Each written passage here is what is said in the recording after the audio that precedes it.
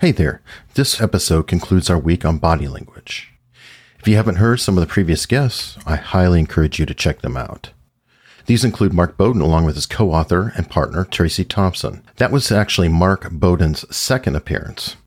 I have also had on folks like Chase Hughes, who wrote the Ellipsis Manual and discusses behavioral engineering, along with Chris Voss, former FBI hostage negotiator and author of Never Split the Difference. Today we have Scott Rouse, another amazing body language expert. He has been on multiple television networks giving feedback on body language and is a true master. Be sure to listen through as Scott is giving unstructured listeners an incredible deal on a master body language course. Look, I'm not exaggerating. This deal's fantastic. Lastly, if you haven't already subscribed, I hope that you consider doing it as I have some other amazing guests coming down the line. Thanks for tuning in, and I give you Scott Rouse.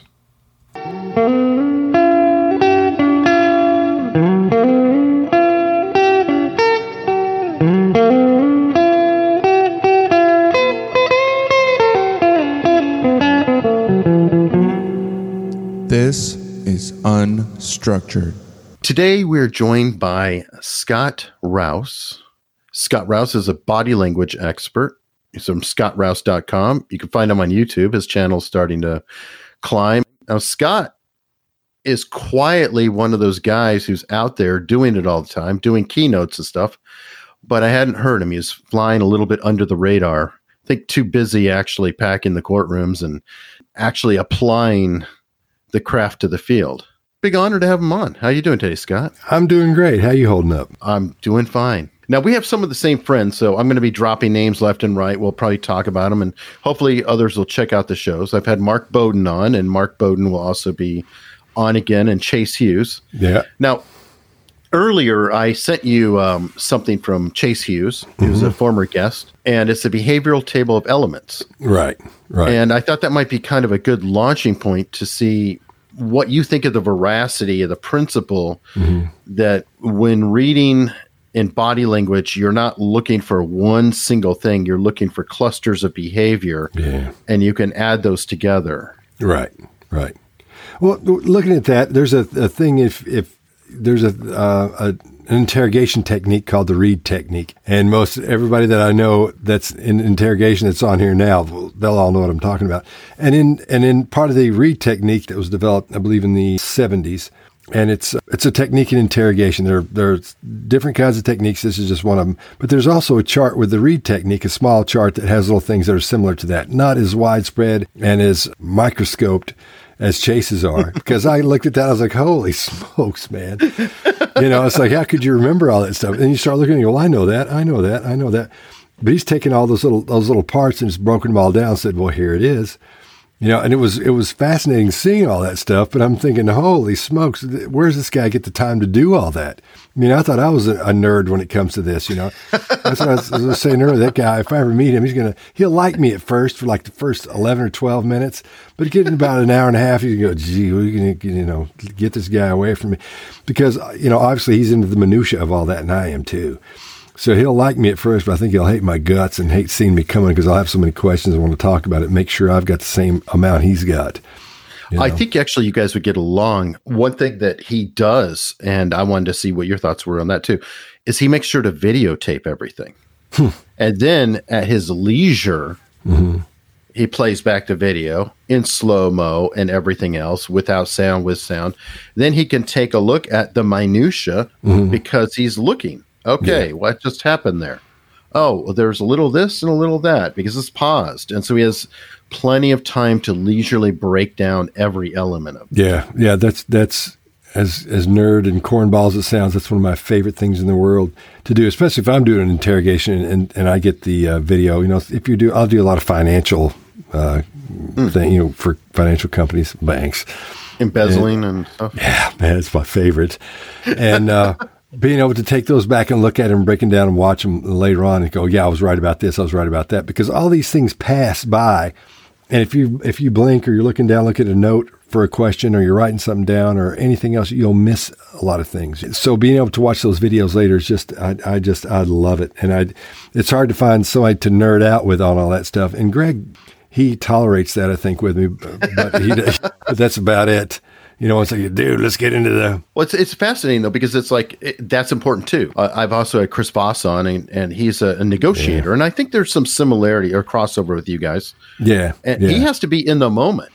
He can't say, "Oh, wait, let me play back the video for our negotiation now." Or he's most likely on the phone with him. So that's the thing about those situations. That guy, that's a great book. And what a great personality, too, to fit that, man. Perfect. I've watched like a lot of interviews with him, and what a great guy. He sounds like, but I'm sure he's one of those guys, you meet him, and everybody feels the same about him. Dude, he's a cool guy. I like that guy. So that'd be one of those, and you may not know what he really thinks about you. Oh, sure. I mean, I'm not saying he would try to hide it, but I'm just saying after you hung out for a while, you probably get a vibe where he did not. But I think you get the vibe he liked you regardless. Oh, but he's a curious guy, and I think that you have that same vibe. Chase has the same vibe. Greg has the same vibe, and especially Mark Bowden has that same vibe. What a sweetheart, man! I love that guy. But I love Mark Bowden. Oh yeah. And that just makes you feel so good. Yeah. He's busy asking about you, and he's genuinely curious about you. And but what are you doing? He's collecting information though too, just so you know. Of course he is. Yeah. Of course he is. So God, he's a great guy. I like him a lot. Actually, that brings me to another question. Since you are constantly either watching people or interrogating them directly, have you found that the type A, shall we say, cocksure personality is some of the easiest to read versus the uncertain personality?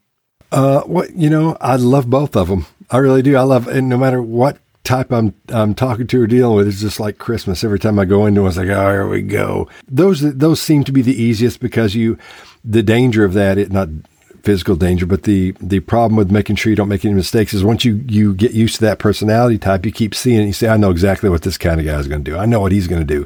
And everybody's different. And once you start going down that road, I got this. I know what he is. He's a this, or he's a that, he's a that. Ooh. And I know what's going to happen. After a while, you get used to it. And it's normal to get used to that.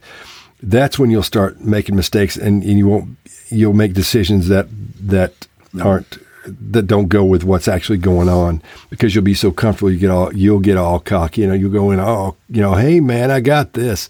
That's the excitement I like, is not knowing when you go in and you see the type of personality it is, and then start looking for on one side, you're looking for the differences of all the other ones you've talked to like that, while at the same time you're looking for the things that are the same as you ask questions and you observe what their behavior is doing. How do you inoculate yourself against the cognitive bias, or, as you put it, being caught into a pattern? Because I imagine when you go in, you've been primed with a lot of information. Oh, yeah. Yeah. And you may be halfway to a judgment or a verdict before you even see them. How do you inoculate yourself against that to say, okay, clean slate? Yeah, that's tough to do. That's really hard, because sometimes you hear people coming in, depending on where you are. Did this guy? What an asshole! This guy. He's always been this way. He's stealing this, or he's done this. And you get all this information that builds up and goes, oh, he must have done it. But I mean, there are other times when I'll go in and people just be sure this is the person, and it's not the person at all. So to inoculate yourself, in my case anyway, I just keep looking at it as I'm collecting that information for the first time as I'm going through it with them. I've got tons of information that I'm sure is being sifted through and all that. But as I'm watching that person and talking to them, I'm not assuming already they've done anything. I keep making sure. You can't see, there are what I call absolutists that will say, oh, he scratched his nose, and that means he's lying. This means that. Those things don't mean squat by themselves. But once you start collecting those things and saying, okay, and then you ask a question and you see a specific or a certain reaction, and then a couple minutes later you'll ask the same question again in another way and see if you get the same type of reaction, because their brains. Is this the rule of three that you've talked about? Yeah, that's what I go by as the rule of three. Is to see three things. Some people will say, don't do, groups, and if it's just three. But once I start seeing three, that's when I start saying, okay, well, this looks like they're headed down the road of being honest with me or being deceptive about something. I like to see, although people will feel nervous and start shaking their leg, or they'll start using the small adapters, and you can look at that and go, oh, okay, I get that. But I always want to make sure, and then I'm looking for one or two other ones at the same time.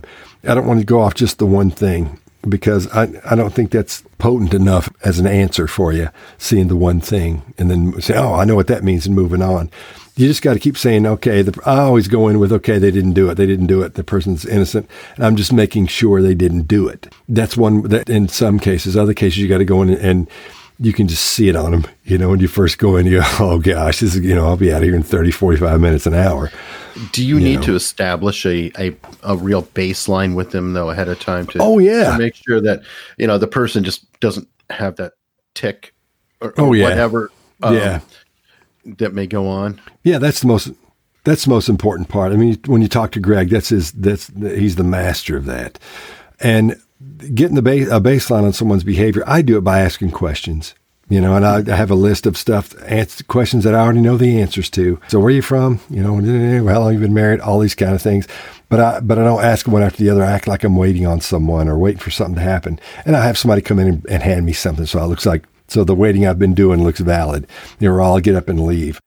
So I ask them questions for 10, 15, 20 minutes and just see what they look like. Wait till they get a little bit bored, depending on what kind of person they are. If I'm already aware they're, let's say, just to make a long story short, let's say we know they're a touch narcissistic, or they're going to be, they like to be in charge and all that.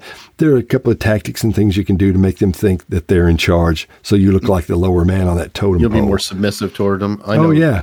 Chase will walk in with his shirt kind of untucked and sloppy and pretend somebody's yelling at him. Oh, yeah. And I said, okay, so you watch too much Columbo, eh? Oh, yeah. And he said that's the thing about him. This is another reason he'll hate me. He said he's got the box set of if I wish I could spin this around, you could see it. I've got the same box set. I love Columbo. I love it. When it comes on, I watch it. And my take on Columbo was this. Every time I saw him, I'm under the impression, or I like to think that when he comes in, he knows the guy or the girl did as soon as he talks to him, because he gets that look on his face. And then he just works his way back from there.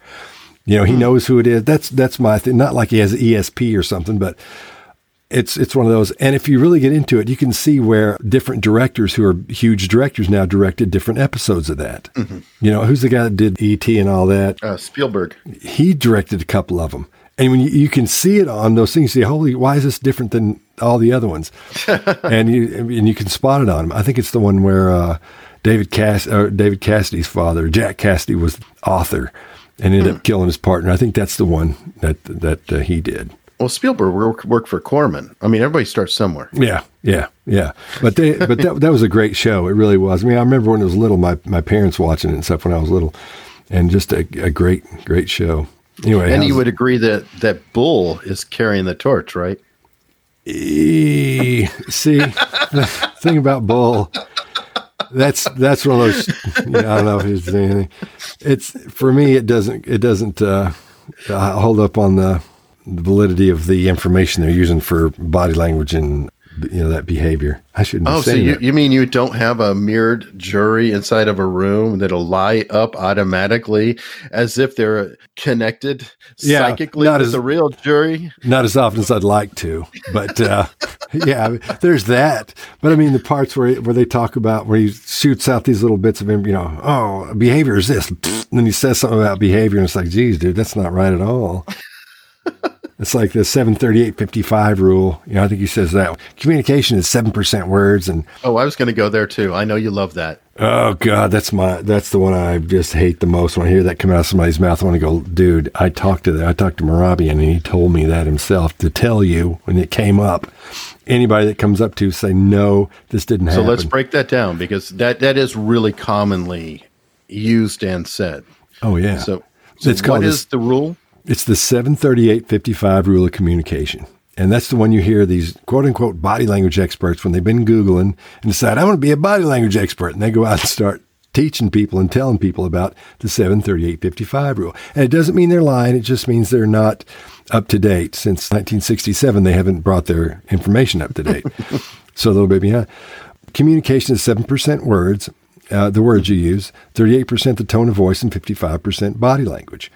And my go-to on that is always, well, then let's play little charades here and see how, without using any words at all, see how good you can communicate with me. And it just shows you how important speaking is and talking is. Body language is one thing, but it's you've got body language, and you've got nonverbals, but people make sounds as well without talking, without using words as they're speaking. For example, they'll say, I was watching a guy. yesterday watching a deposition, because I do depositions as well for attorneys. And the guy would speak and he'd go, and make these little, and when they did so-and-so, and then these little, pushing noises. And so I finally figured out when he was doing these, as a lot of people do, he's just recalling information where it's supposed to be. He was asked a question that was supposed to be new to him. It was something he's rehearsed.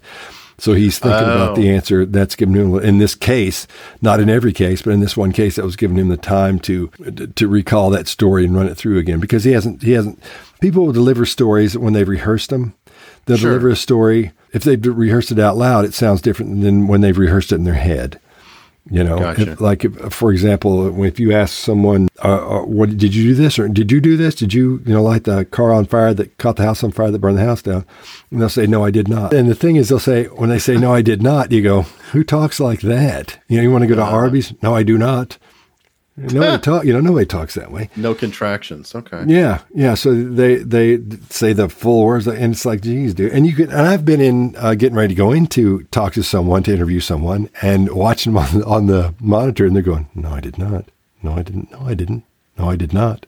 Oh, God. Not." Oh, yeah. And they don't realize they a lot of times don't realize they're doing it, but that's how they're rehearsing it. So when you ask them, "No, I did not." So they come right out with it that way. So, have you ever come across a pompous prick though who actually speak that way? Because there are some who are, pardon me, I speak correctly. Yeah. But then when you push them a little bit, then that vernacular changes a little bit to a little bit dirtier. And it's hard to keep up with. It's hard to keep that style of vernacular, the higher end up. For a long time. Even though they're smart, they talk that way the whole time. After a while, they'll break down and start using their contractions. Will get a little lighter, and you'll hear more. So, but yeah, I've run across those people plenty.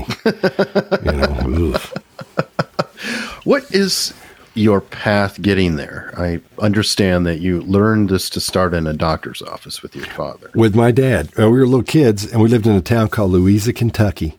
And Louisa didn't have very many people in it. And my dad was one of just one or two doctors there in Louisa. And he was all the time telling me about what I know now is, and after talking to him about it, bedside manner. When I was 6 or 7, we lived next door to the school in Louisa, Kentucky, my family did. A really small town. And just a few blocks down from where we lived was the hospital, which was just a really big house. Mm-hmm. And that's where the doctor, you go, if you had to go to the doctor, they did surgery there. My dad did everything there. And my mom would take my brother and my sister and I, at lunchtime, we'd walk down the hospital, have lunch with them, and then she'd walk us back to school since we were right next door. And one time we went to the hospital to have lunch with him, went in his office. And there were people you could see everybody in the place. There were people sitting out there. And two of my friends from the second grade were there. It was Robert Bellamy and Billy Meade. I'll never forget it. And I said to my dad, "Oh, look, there's Robert and Billy." And I said, "I wonder what's wrong with them." My dad looked at him and he goes, "Well, Robert's got an earache." And I said, "Oh, he does?" He said, "Yeah." And he said, he's got an earache and his mother was up with him all night long. And so that's what's going on. He's got an earache. And I was like, "Wow, that's cool." And I said, "Well, what about Billy Meade?" And he said, he looked at Billy and said, "Well, see how his mother is, she's, her hair looks the way it should, and she's got her makeup on." And I said, "Yeah." You see how he's sitting on that bench and he's kicking his legs and reading that magazine? He's like highlights or something. And I said, "Yeah." He said, "That tells me that he's not sick." And he said, "In just a minute, his mom's going to pat him on the arm. And that expression that's on his face is going to go away, and he's going to look like he's sad. He's going to look up at his mother, and they'll talk for a minute, and then he'll go back to sitting there again, and he'll start kicking his legs, and his face will go back to the way it is as it is now." And within 2 or 3 minutes, son of a gun, the kid did that. And I thought it was like magic. I was like, "God, tell me more." So he would read me stuff and tell me about what I know now is bedside manner with people. I could tell when you ask somebody if you drinking much, and they were like a hardcore alcoholic, how the little things that he used to tell him was somebody was being honest with him. Because it was important to know if somebody's an alcoholic, you can't give them specific drugs or these types of things. And they may be embarrassed to tell you that they drink. Okay. They may be. Now, as a kid, were you saying, "Oh shit, my life is screwed"? Well, he would do stuff. No, because he would do stuff like this. I remember one time We in this old house we lived in, we had a furnace, and it was in the floor. It was under the floor, and one of us had left this little plastic boat on the furnace. And my dad said, "Okay, who did this?" And we're all like, "I don't know, it wasn't me." And there was three of us: my sister Ellen, my brother Mitch, and me. And he said, "Well, come over here and stand." And he said, "Let me see your hands." And we like held our hands up, and he goes, "Oh, okay, I know who did it." And then my brother just started crying. So he would do things like that because he knew if we believed that he believed us, then if he could tell, then we were busted. So, I didn't know if he was using a punishment question on you or something. Oh no. He didn't get that far into it. I mean, for a 9. You didn't have to. It sounds like. Oh yeah, I didn't have to. I guess I was going to say I was 9. I wasn't. However old you are in the first and second grades when was how old we were when that happened. 6 or 7. Okay, geez, yeah, that is little. But he would read me stuff. He would bring home books and show me things from. Oh gosh, I can't remember some of those books. The very first book was not Alan Pease. What's the guy's name? The very first. Peace. Yeah, Alan Pease. Yeah, but the very first book was by. Gosh, I can't believe I've got a copy of it. I got one of the first editions of it. I guess I can't remember his name. Norman Vincent Peale? No. This guy was specifically for body language. The first, body language. Okay. Peace is the first I can think of. Yeah, he's written some good stuff. First, wait a second, body language book. What's this guy's name? Julius Fast. Dang it, that's right, Julius Fast.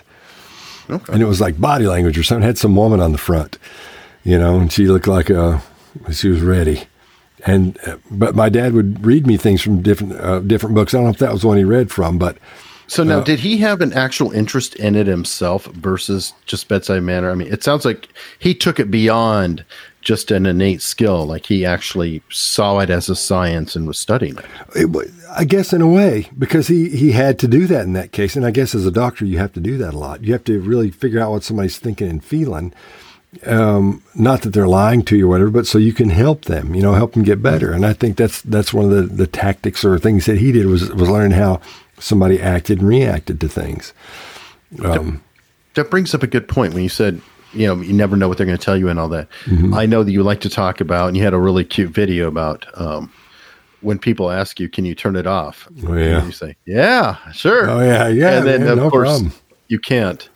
And, I guess Chase is the added star of the show. He keeps coming up. Mm-hmm. One thing he's constantly said is that in the end, you just find out that everybody is kind of sad.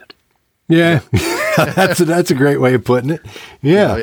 Everybody lies, and you kind of feel bad for them. At first, you feel a little arrogant, like, oh, I know. And then over time, you're just like, they hurt. Yeah. That's right. That's deep. I don't know. But I agree with that. It's after a while, when you first start doing this, it's like when you first get into psychopathy, you start thinking everybody's a psychopath. You're thinking, geez, dude, I know this guy in the dang second grade. I know that guy was a psychopath, man. The guy sat behind.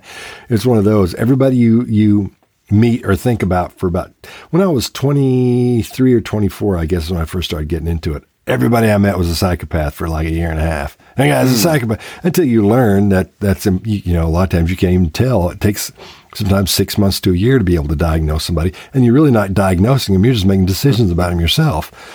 If you really get down to it. And ironically, it's not even a diagnosable condition technically. Oh yeah. The DSM it's not even. It used to be, but now it's out. I forget what year.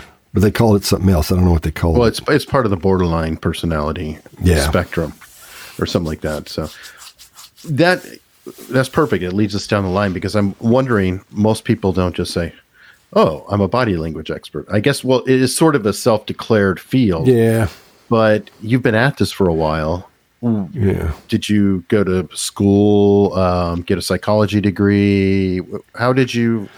Well, there's no school that you can learn. You've got to read everything. And when I started realizing these people I was listening to or seeing weren't correct on a lot of their information, I was like, I got to find this stuff out myself. That's when I started getting into the the research part of it, really jumping in, going deep on that, like way too far. I'm not a doctor. I never could be. But the neurological side of it was the part that fascinated me, because I knew that's what ran. When I give you information, what does your brain do with that information? Was you go, oh man, for example. Like Kahneman stuff, thinking fast and slow and different things? Yeah. For your limbic system, if I was asking you a question and it shocks you, but you're trying not to look shocked, what's your brain going to do when it gets that information? It's going to think, oh, God, they know that he's asking me that, and I have that information. And if you're going to answer that question, 3 things are going to happen. Number 1, your brain's going to go, hang on a minute, man, we can't answer that. We can't answer that question because we're going to get in trouble if we do. And the second thing is going to happen, your brain's going to go, well, what are we going to tell them? So it has to think something up. And then once it thinks up whatever the lie is going to be, it delivers it. And all the action happens in that delivery. Not all the action, but a lot of it, the majority of it happens in that delivery. You can see things as they're being, as they're going through how they're going to answer it or what that question is or what the answer should be. You can see those and they happen very quickly. If you're familiar with micro expressions and sure. You'll see a lot of it there. That could almost be seen as like a ripple or an echo of an internal effect. Yeah, and believe me, it's its own study. There's so much that goes into that. You have to get in. Ekman was the first guy. He wasn't the first guy to come up with studying micro expressions or making them or the suggestion of that, but he was the one that popularized it.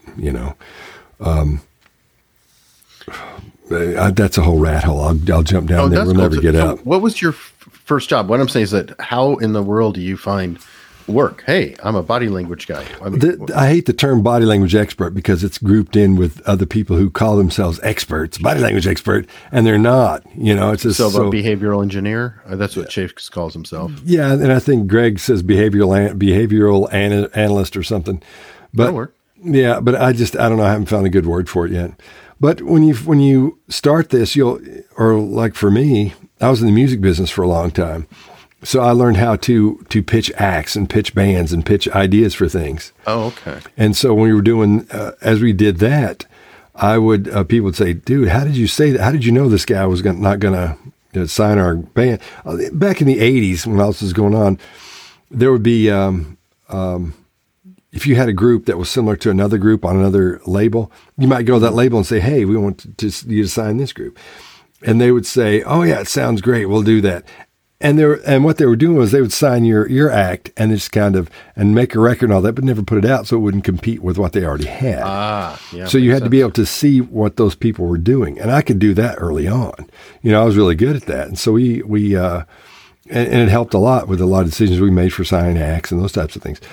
And that was cool and it was fun. And it was great doing it there. But then being able to help somebody if they're in a situation where there's a con, somebody's trying to con them out of something, money, or if it's if you're a police officer, if you're pulled somebody over, is this thing going to go, is it going to go sideways on you? What's leading up to? If you ever watch Cops and you watch them get somebody out of the car, and I guess the 101 for know if somebody's going to run is you'll see whoever they've got against the car, they'll be looking right and left, looking for where they're going to run to, and they miss it most, a lot of the time. Or the nostril flare.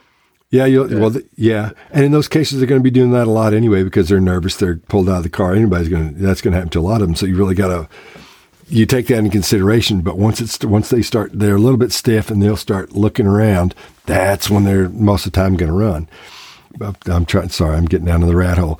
But for me, when it came to getting into doing depositions and helping with picking juries and those types of things, it was just from attorneys I knew. They'd say, man, how do you know if somebody's going to do this? And I would say, when you ask them this, look for these little things. When that happens, then you ask something else. Okay, so you pivoted. I'm trying to get the actual job timeline on how one does this as a career. So you were how to go about a manager in music, and then I was a record producer. Actually. Okay. Yeah. And as I did that, and this was in Boston because I went to Berklee College of Music and had worked there and did a bunch of stuff. But I'd always been in guitar and drums and keyboard, just the same stuff everybody else does, the 3 biggies. Only multi-instrumentalist. Yeah, but it sounds like it'd be really cool. But everybody, it's like one of those things where, like in Nashville, you can't sling a dead cat, not hit a banjo player that's a fiddle player, that's a mandolin player, and they're all awesome. Sure. It's like they're all like miniature Ricky Skaggs is running around, and that guy can like play anything and everything like really well. So from that, when I moved to Nashville, I was in the music business as well, and moved here because the music business had changed, and I saw it was moving. I saw the country music thing taking off. I saw that getting set up to happen.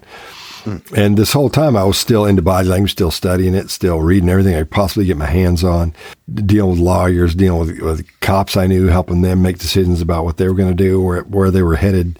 So it was just an obsession and kind of a sideline, like you would just help them because you were into it. Yeah, I couldn't get enough of it. I didn't know what you do in that case before. And then I'd 2 or 3 friends get together and I'd show them what to do. And then 5 or 6 to get over here and say, I've got to bring my friend. Let's all talk about this. So that's when I really started training people or getting into that part of it. And then from there, I don't know, it just sort of all meshes together. It's sort of been going on for years. So I never really started. It's been going on since I was 6 or 7. So I don't ever get the feeling I actually began it except for there. But I guess getting actually paid was, I don't know. I can't tell you. I always felt like I've been paid as well. So, but the big thing is getting in with attorneys, getting to know them and be able to do and depositions to find out if the client they're dealing with is lying to them. But there's an odd trend going on with attorneys right now. Like I get hired by 2 or 3 attorneys from the same firm.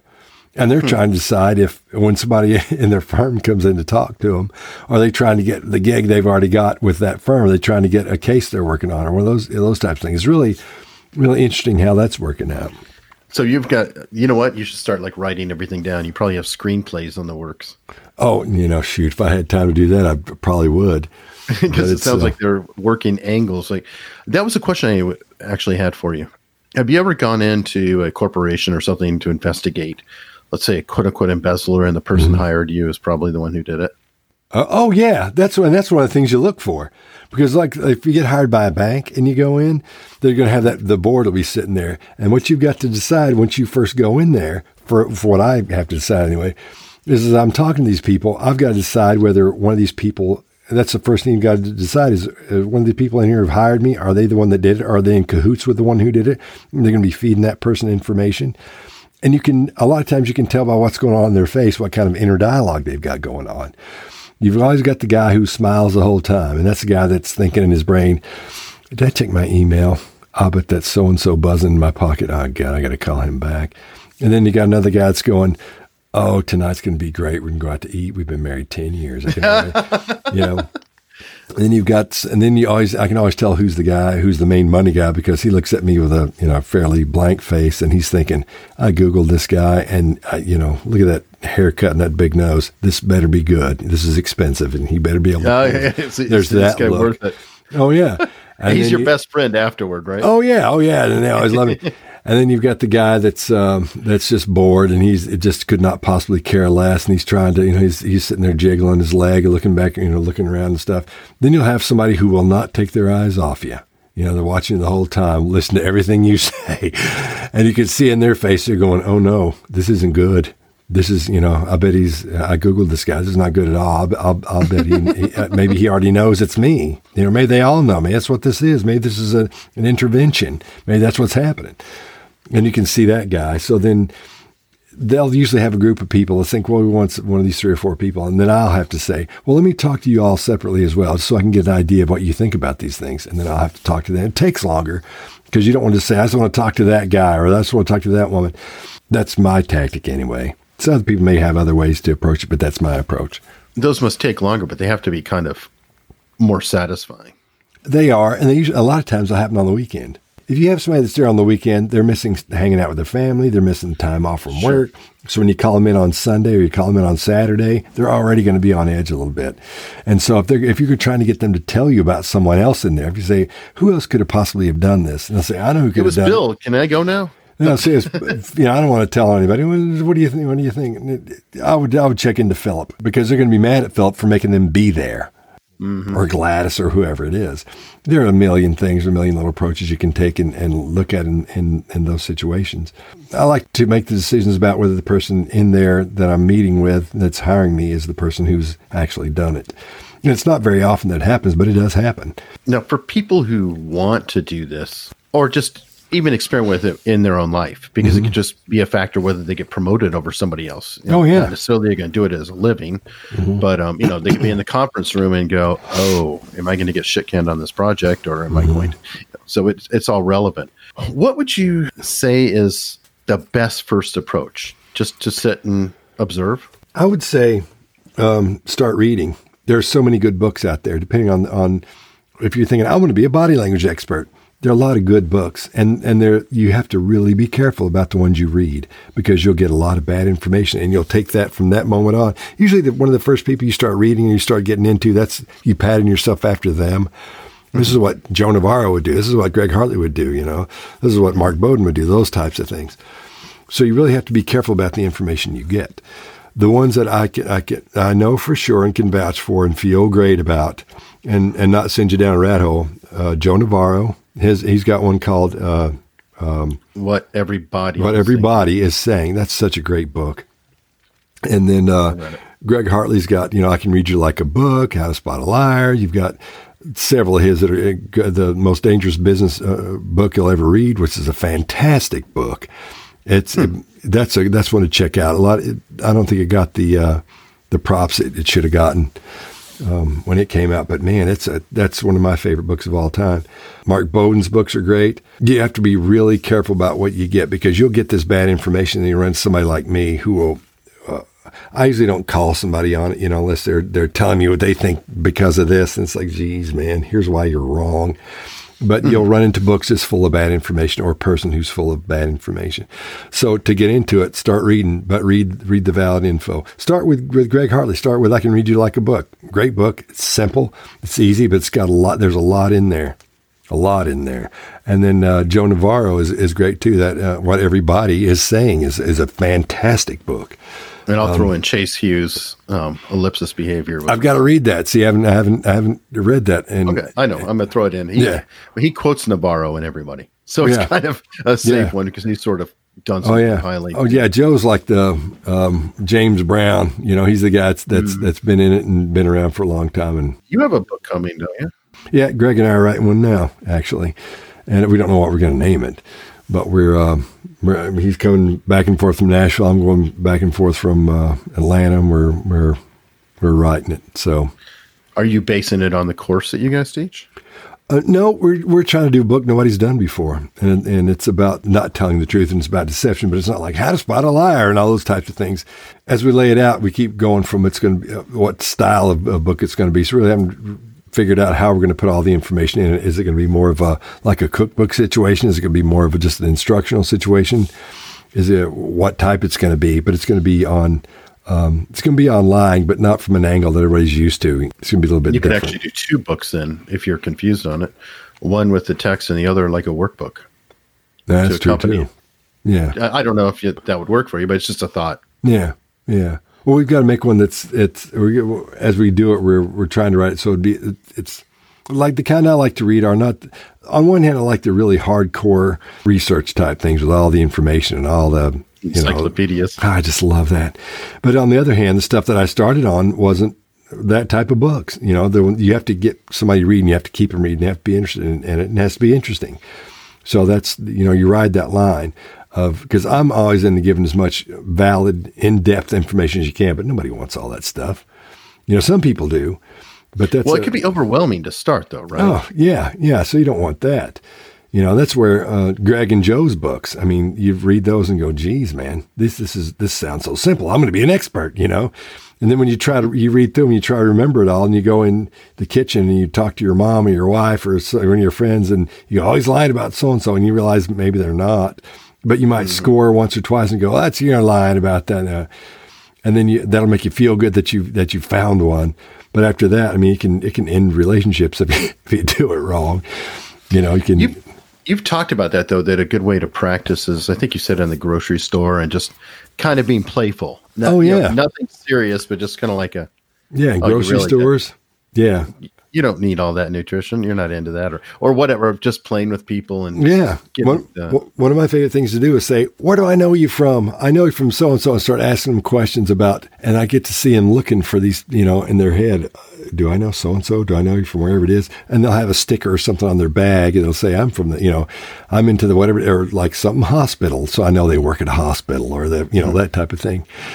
And so I'll start talking about doctors who don't exist, and they go, "Oh yeah, I know Dr. So-and-so." And, "Oh, okay, man, that's where it's from." Yeah, okay, sorry.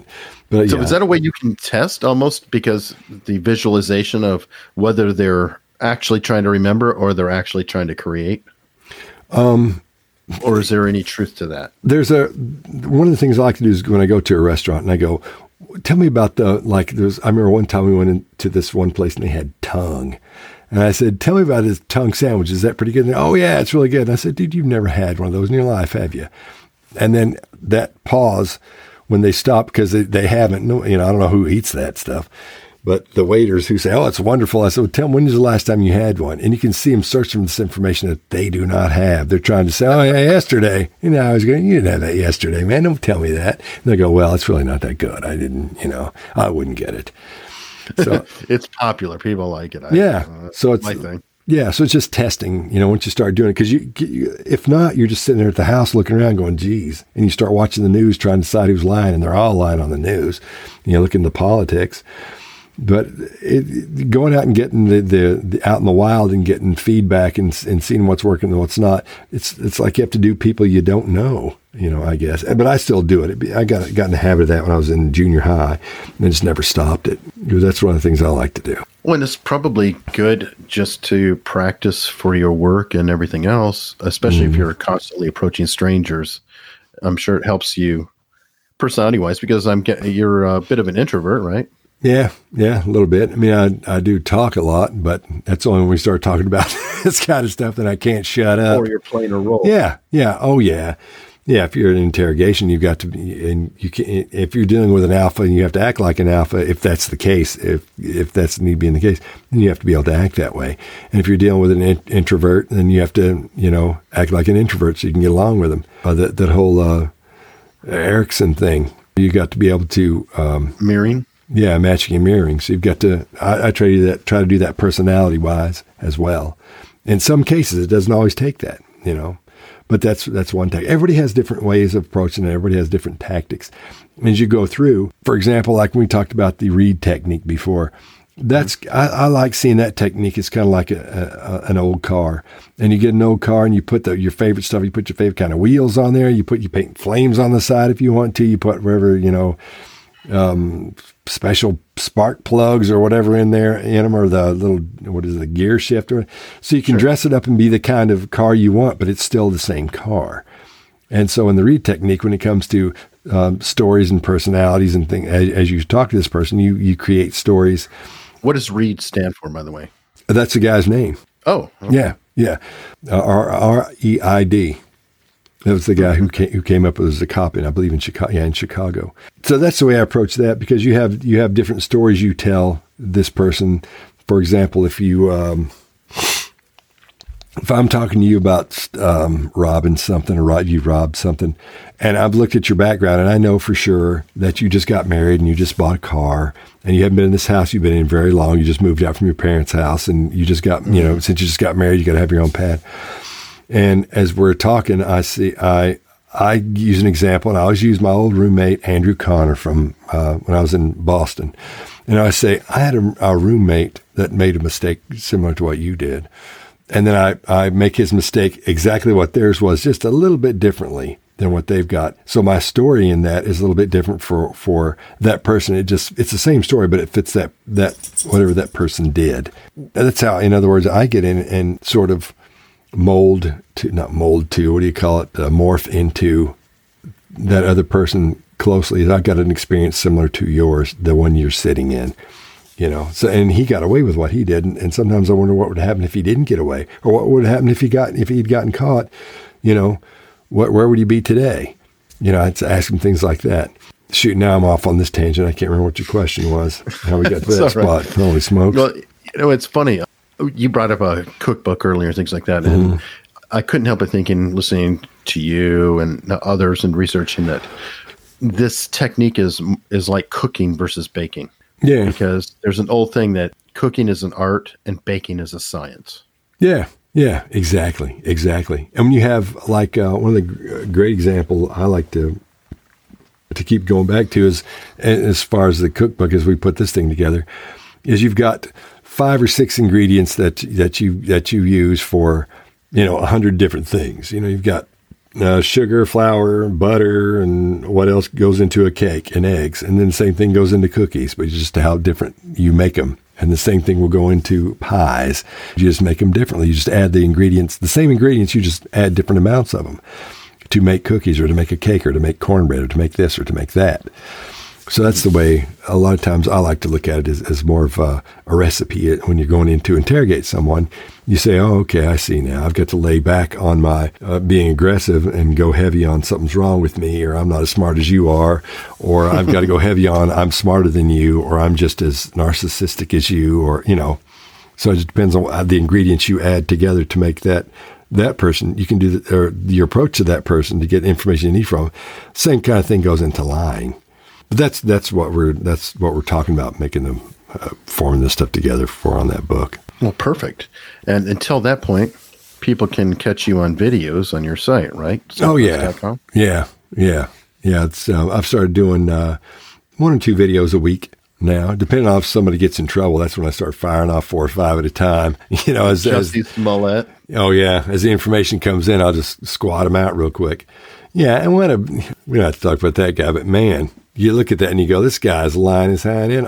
Everybody knows it. You can take anybody. Dig a little deeper, though. Can you do one on Kim Fox? Yeah. The prosecutor who was making the deals. No, I'm sometimes the ancillary players are fascinating to do. Like, Rahm Emanuel. Is he genuinely pissed?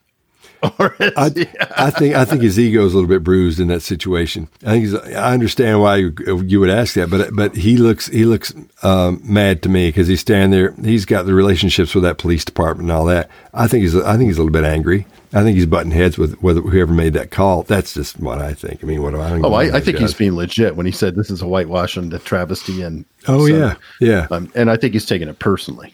Because he made the comment about he, as a Jew, had put a Nazi flag on his lawn and did all. So I that's where I was like, okay, this is personal. He was very, very angry. Oh, he was PO'd. So I think that it looks to me like it's real from that position. That's anyway. Cool. And you have a course on there that you're doing with Greg as well. Oh yeah, body language tactics, and that's what is that all about?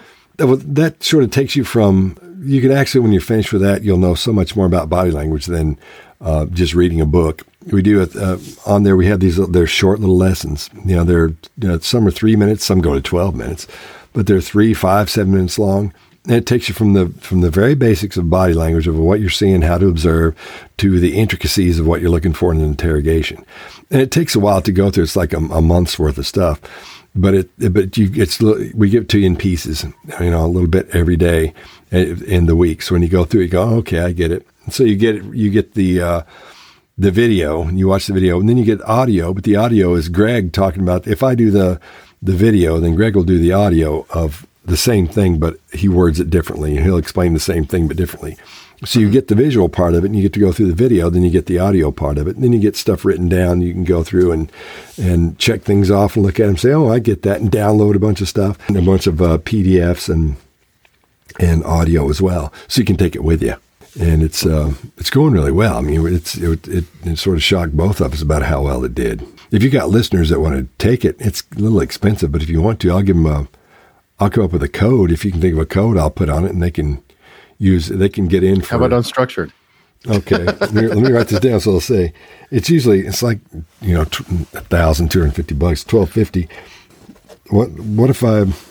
What if we put them in for like $99 instead of like $1,250? If they want to do it, I'll put it in for $9. Let me write that down too. Hopefully Greg won't kill me for that. So we'll see if they for want that to much. I'm going to pay for it. Yeah. But so if they want to do it, just go to bodylanguagetactics.com, bodylanguagetactics.com, and when you go into pay, there'll be a little thing that for you to put in the little code, and that'll be the code unstructured. So yeah, it'll be $99. I'll get on that as soon as we get off of this. Well, that's fantastic. And talking about a value add. Yeah. Get this course, then you can buy the books. Yeah, that's true. Yeah, I get that. And the money is saving. But it's really interesting. It's really, all of our feedback's been really good. But it's really interesting the way it's done.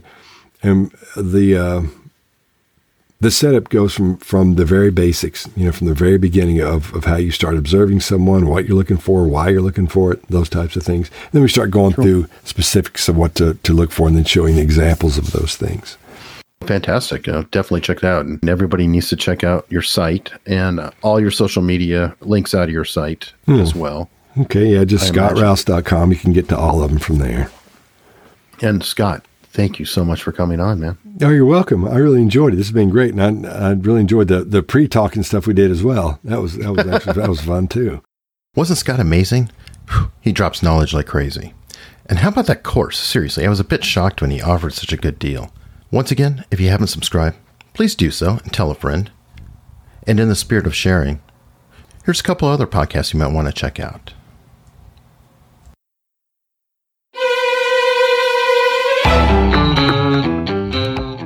Hi, I'm Tyson Franklin, the host of It's No Secret with Dr. T, which is a small business and marketing podcast. Each week, I interview business leaders who openly share the secrets to their massive success. It's No Secret with Dr. T will educate, entertain, and inspire you. Check it out. You'll find it wherever you listen to podcasts, or you can go to my website, tysonfranklin.com.